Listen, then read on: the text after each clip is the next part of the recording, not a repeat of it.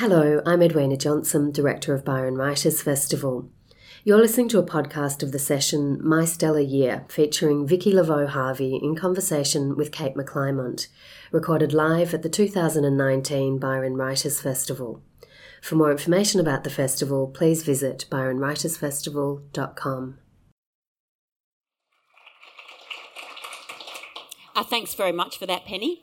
Now, I'm absolutely thrilled to see so many people here today. This is fabulous, and including Vicky's daughter and her granddaughter here.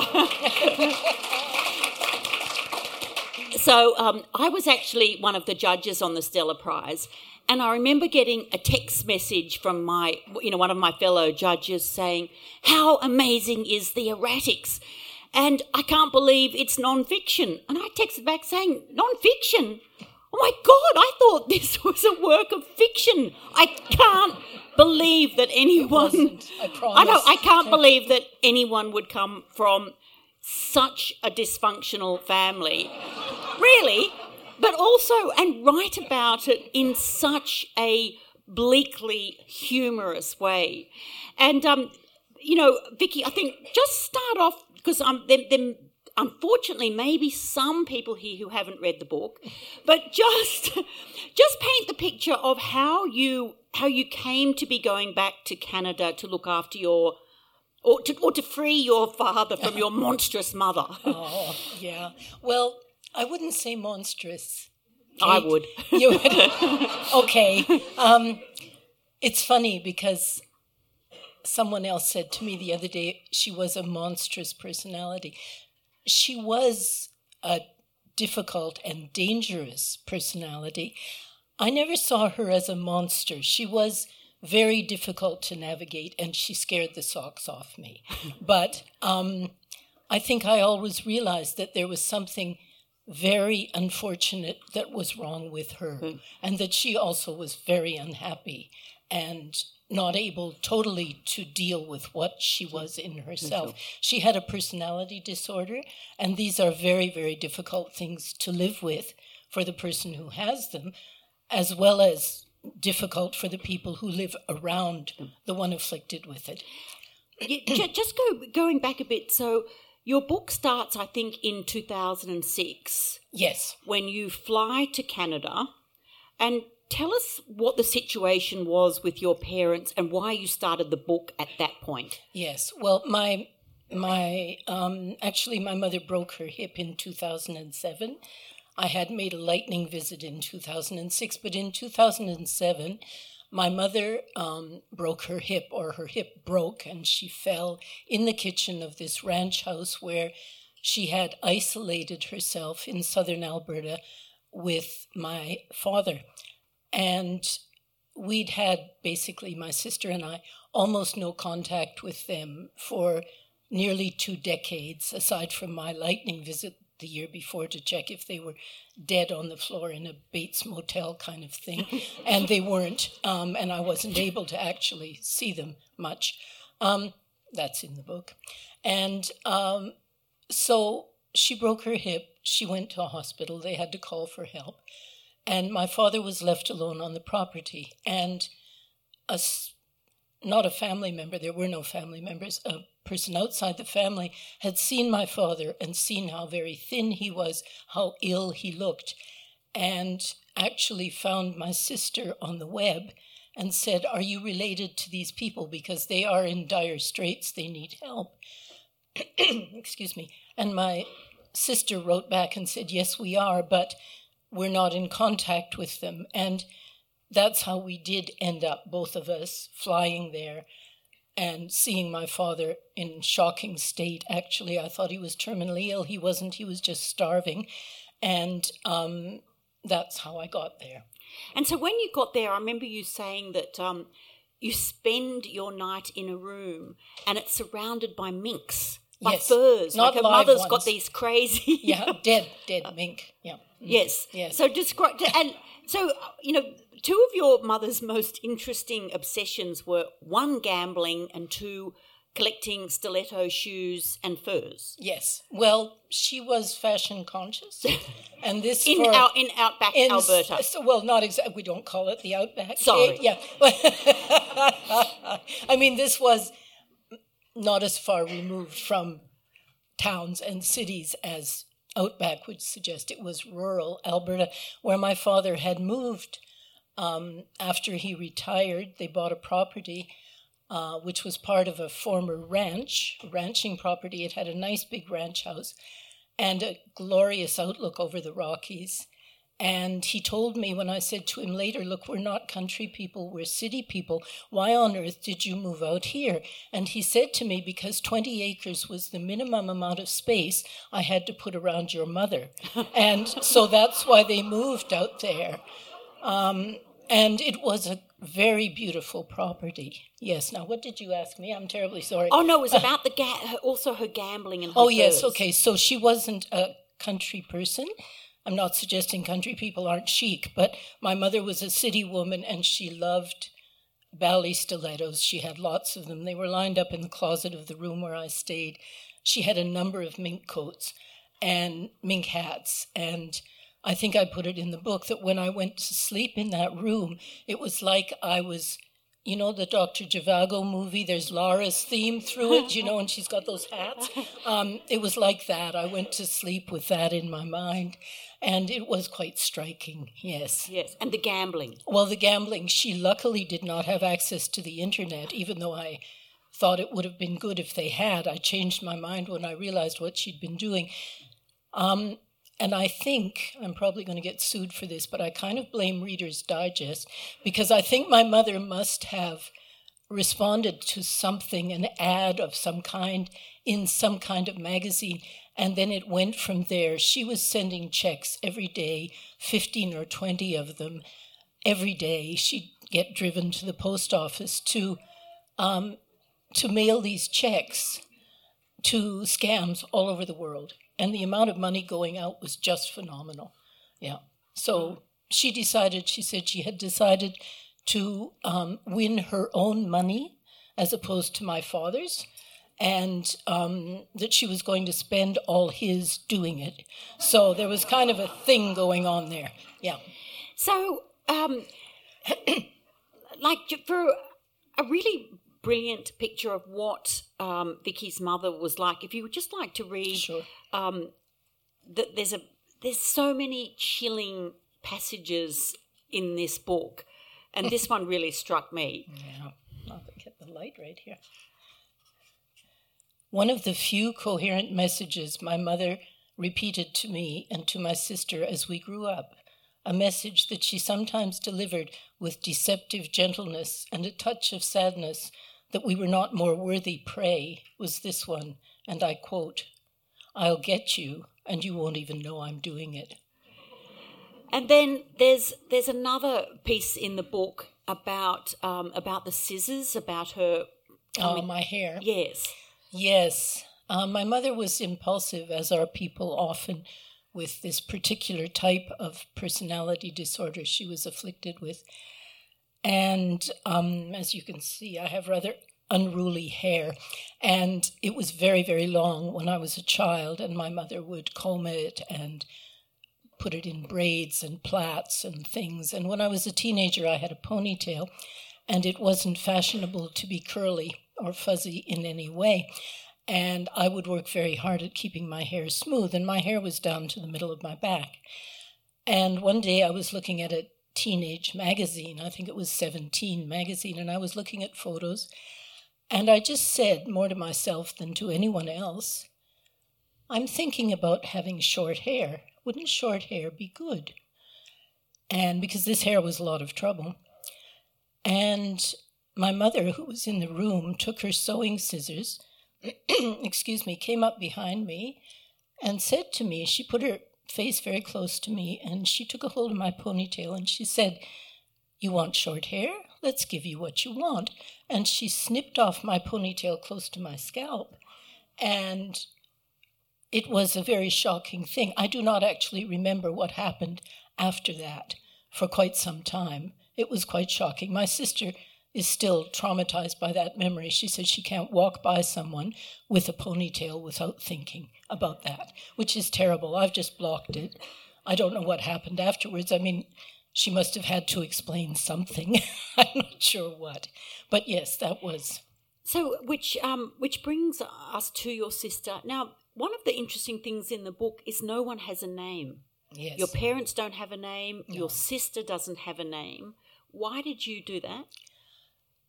I think to some extent I was trying to tell a story that concerns a lot of people. We all have families, and at the risk of shocking people in more fortunate circumstances, I believe that on some level all families are a little bit crazy. And mine definitely they were beyond quirks. But I thought, because over this 6-year period that this book covers, a lot of really, really funny things happened. And occasionally my sister and I would just laugh like drains because, I mean, the things that happened were so ludicrous. And I thought maybe it's worth writing something about this contained period where, as two very mature women, we were trying to deal with a situation that had deteriorated thanks to the isolation of a woman who really shouldn't have been on her own, and a gentleman who was hopelessly in love with her and just did whatever she said and just basically turned off his hearing aid because that was the way to live with it, and that meant we couldn't contact him by phone. And this explained how we were unable to get in touch with them at all. And I thought, if people know that sometimes, however dark, whatever it is you're trying to deal with, and aging parents and health problems and infirmity of various kinds and mental illness in families, these are things that most of us have to look at some point in our life. But if we can realize that there are things you can hang on to, that sometimes it's funny, in spite of the terrible situation, that maybe it's worth writing, you know? I think you wrote this about your sister. I felt she has strained for years, jumping up again and again like a terrier, trying to see over the wall of their rejection. We've been disowned and disinherited. Yes. So you react in different ways Yes. to the situation. So can you explain that? Like, I think you said that scratch me and you will get grief. Scratch my sister at your peril, however, because you'll get a rage, a geezer. Yeah. My sister stayed put in Canada, not close to my parents, about 1,200 miles away. But she did make periodic forays into their territory to try to connect with them, and she wanted to believe we were a family. I just got the hell out of Dodge, and I moved to France where I studied. I lived there for 26 years. My children were born there. And then I moved here.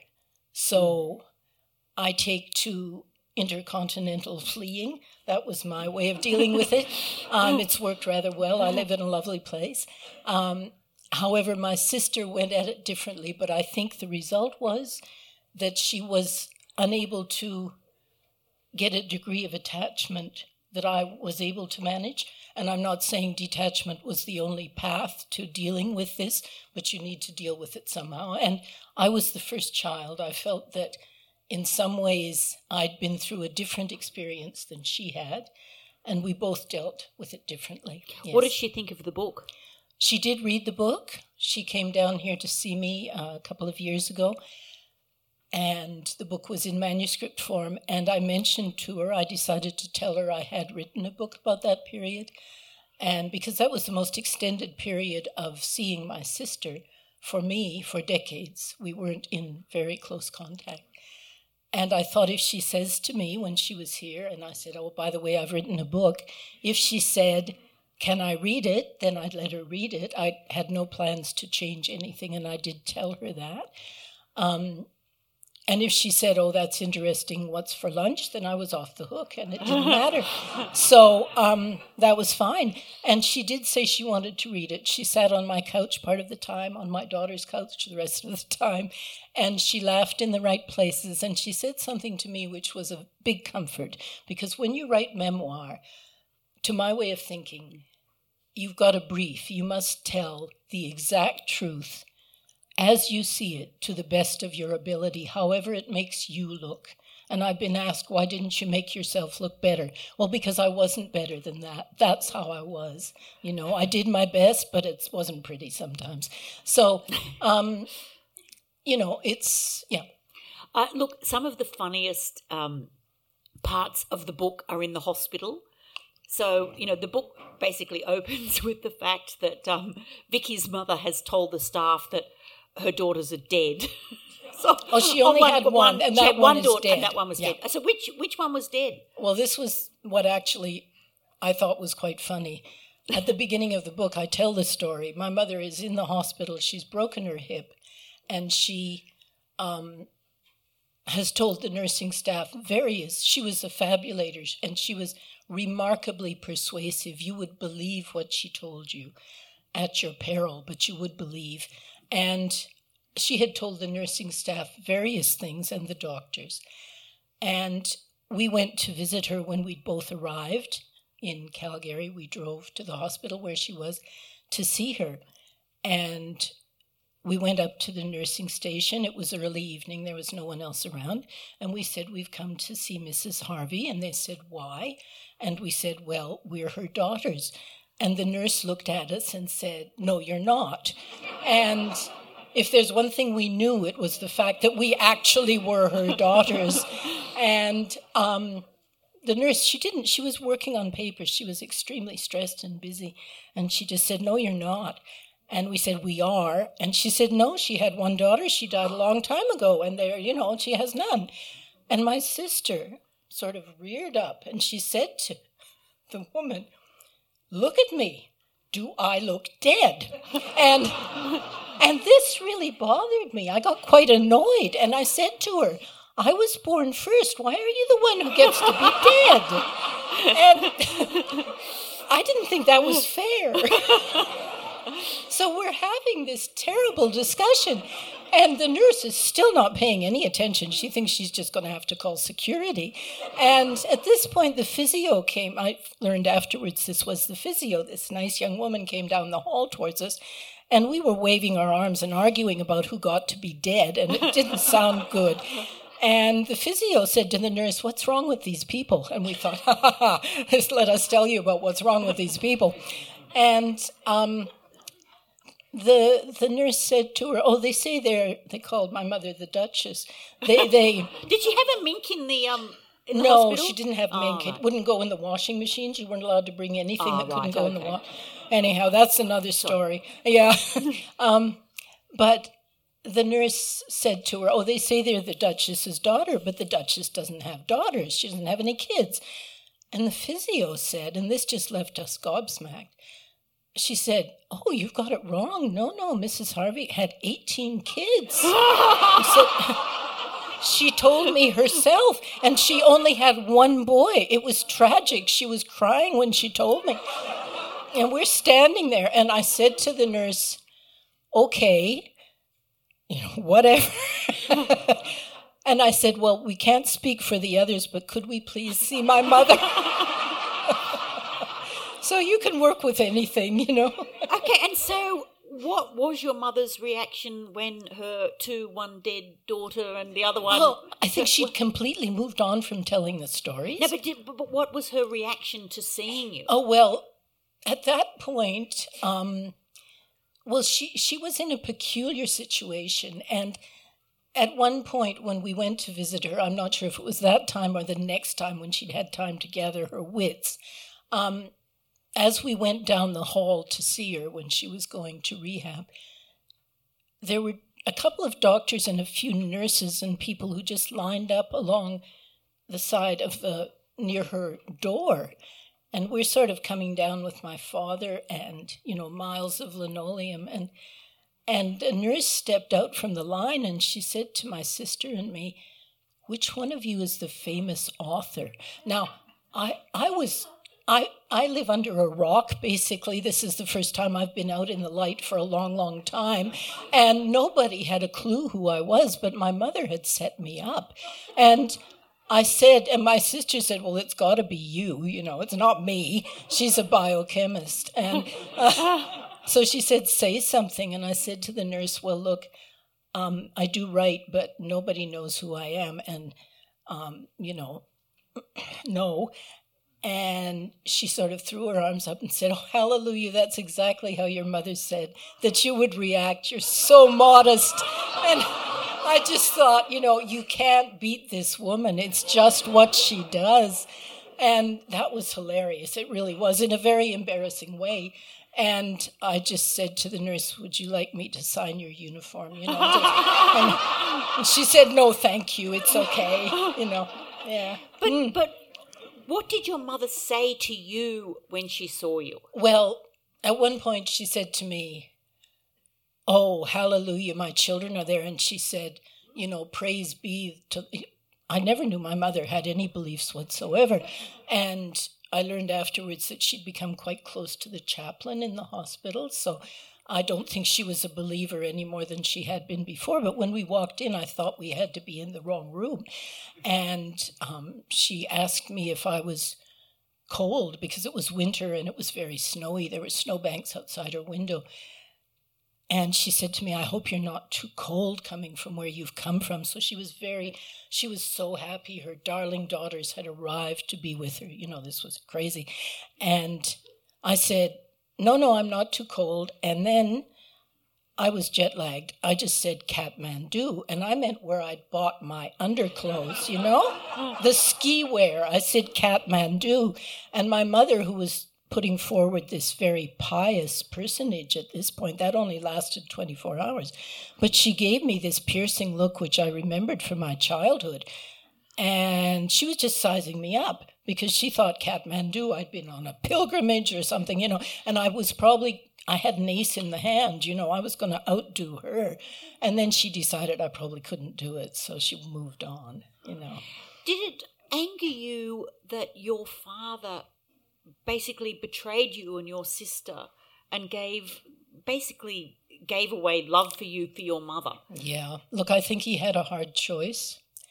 He did love this woman, and she was remarkably charismatic, and she'd been a very beautiful woman when she was young. I think he was enthralled to her until they were separated at this point. When I saw my father, and it had been such a long time since I'd seen him, he was in such a piteous state. I thought, whatever went before, you are my father. Yeah. And he looked like he was dying. I really didn't think he'd be with us for long. As it turns out, he lived for 10 years because he was starving. And when he got... And he was dithering and not clear because he wasn't eating. And all of his mind came back. It was fine. But I just looked at him and I thought, even if I were not related to you, I would try to help you. And I wasn't angry because I think I had managed to distance myself a bit. My sister was still angry with him for quite some time.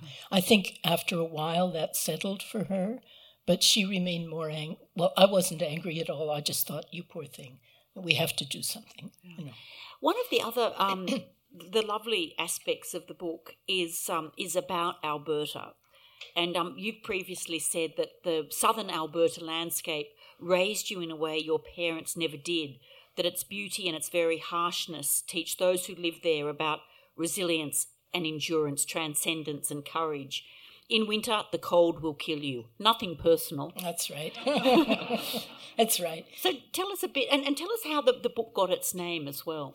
Well, there are some things. It's a geological term. And I love this thing when a word means one thing in a specialized field and means something else in general talk. There are things called the erratics, which are very, very large boulders, which were deposited by glaciers which melted many hundreds of thousands of years ago. And this particular one moved down from Alaska and moved down on the eastern side of the Rockies moved down into the northern states of the U.S. through Canada. And as it melted and moved, and we're talking really slowly here, it would occasionally deposit a great big huge boulder. It's not Uluru, but it's really big, and it stands out in a landscape of rolling hills where there really are no rocky outcrops. It's not in the Rockies, which are huge, of course. It's in those rolling foothills towards the east, and they stand out, and this is a local feature near the village, which is called Okotoks, next to which my parents' property was. It's called the Okotoks Erratic. And one day when I was driving down the road near Okotoks, and in that first visit, which was so very bizarre, and I'm driving along and I see to the side of the road a big sign with an arrow pointing at the rock, which you don't need to point at it. People are going, oh my God, what is that? And it said, visit the Okotoks Erratic. And I thought, I am. That's exactly what I'm doing. So I thought, that's lovely. That's the name of the book. Now, it is bizarre that here's your mother saying my daughter's a famous novelist. And, of course, now you are. Well, not a novelist, though. No, sorry, yes, a memoirist. But, so this was your first book, and to win the Stella Prize as your first book in your 70s, that's pretty amazing. How has it changed your life? Oh, look, it is a life changer because the Stella is a particularly wonderful prize. It's for women's writing, and it's a prize awarded by the Stella Foundation, which about 13 years ago, I believe, began with a number of journalists looking at the literary pages of the weekend papers, the big ones, and saying, 80% of the book reviews are about men's books and 20% about women. Isn't that strange? We should do the statistics. So they did. And they also did I think there were economists who got together, a number of journalists, and said, let's look at this. How many women are reviewers as compared to men? How many women's books do men review, and vice versa, and found some amazing statistics. And now the ship has righted itself a little bit in lots of ways, but they found there was quite a bias. This was 18 or 19 years ago, I think. And then 7 years ago, they were able to create a prize, which was for women's writing for the previous year, regardless of genre. So it could be fiction, it could be memoir, it could be reportage, it could be anything. And it's a wonderful prize. And so anything you can do afterwards, once you're part of the Stella experience, is I've done a number of things to try to help with fundraising and things like this, because it's patrons who support the Stella, and it's a wonderful thing. And tell us about your personal life. Like, what did you do in France for all those years, and how did you end up in Australia? In France, I did my doctorate.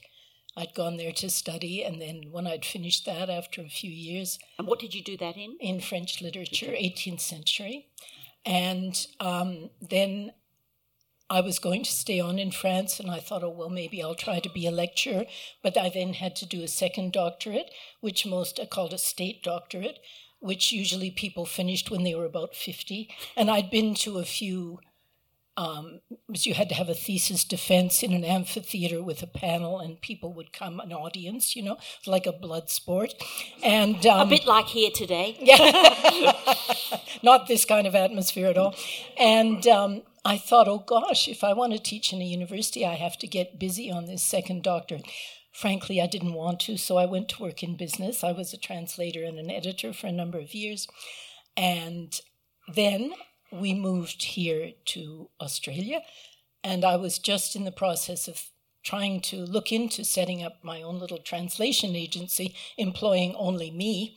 And I was amazed because I had tried to do this in France, and where I'd been told that I had to pay a year's taxes on my presumed earnings for the coming year, and that's really hard to do when you're setting up. And I couldn't say I planned to operate at a loss. I mean, it was, there were rules. And so I hadn't actually done it in France, and then we moved. And when I called the Bureau of Business here, or whatever the relevant authority was, they said, yeah, sure, why are you calling us? Just do it. And I said, well, really? And they said, yeah, go for it. Good luck. And I thought, yay. And then on a whim, I had sent my CV because I was qualified to be an academic. I'd never done it. And on a whim, I sent my CV to the universities in Sydney, not expecting a reply because I didn't have experience. I was qualified, but I hadn't done it. And I think I sent them out on a Friday, and on Tuesday I got a call from one of the universities, and they said, asked me if that was me, and I said yes, and they said, Oui, c'est moi. And they said, could you start Tuesday? And I said, I beg your pardon, you haven't seen my diplomas, I could be anybody. And they said, no, just come in on Tuesday, can you do beginner's French? And I said, I presume I can. So I started there, and I worked there for 18 years, and I loved the teaching. Wow. I was a bad researcher because I loved the interaction with the students. I loved kind of facilitating their access to stuff, and that was wonderful. And since I'm an 18th century specialist, as far as research went, the ground was well trod. There was very little original research. I'm a Voltaire specialist. I once found a letter when I was doing my doctorate in France. I was in the National Library, and I was reading Voltaire's letters from a period where he'd written the thing I was looking at. And I found that in the latest edition of his letters, they'd made a mistake in the date, and they dated it April 23rd, and I knew it was March 23rd because I'd done research and I knew he wasn't there on April 20th. And I was sitting there in the National Library, which was a very old, venerable building at that point, not the building where it is now. You needed a miner's helmet. You know, it was very dim in there, and people would fall off the chair and die periodically. And I'm sitting there thinking, yes, I can write a scholarly paper and get it reviewed because of a date change. And I thought, this doesn't matter. You know, in the grander scheme of things, this really does not matter. Well, thank you all so much for coming. And to the Mother Pelican, that was... Thank you. Thank you. I hope you've enjoyed listening to this podcast. This session was recorded live as part of Byron Writers Festival 2019. You can find other recorded talks and discussions from the festival on our website, byronwritersfestival.com.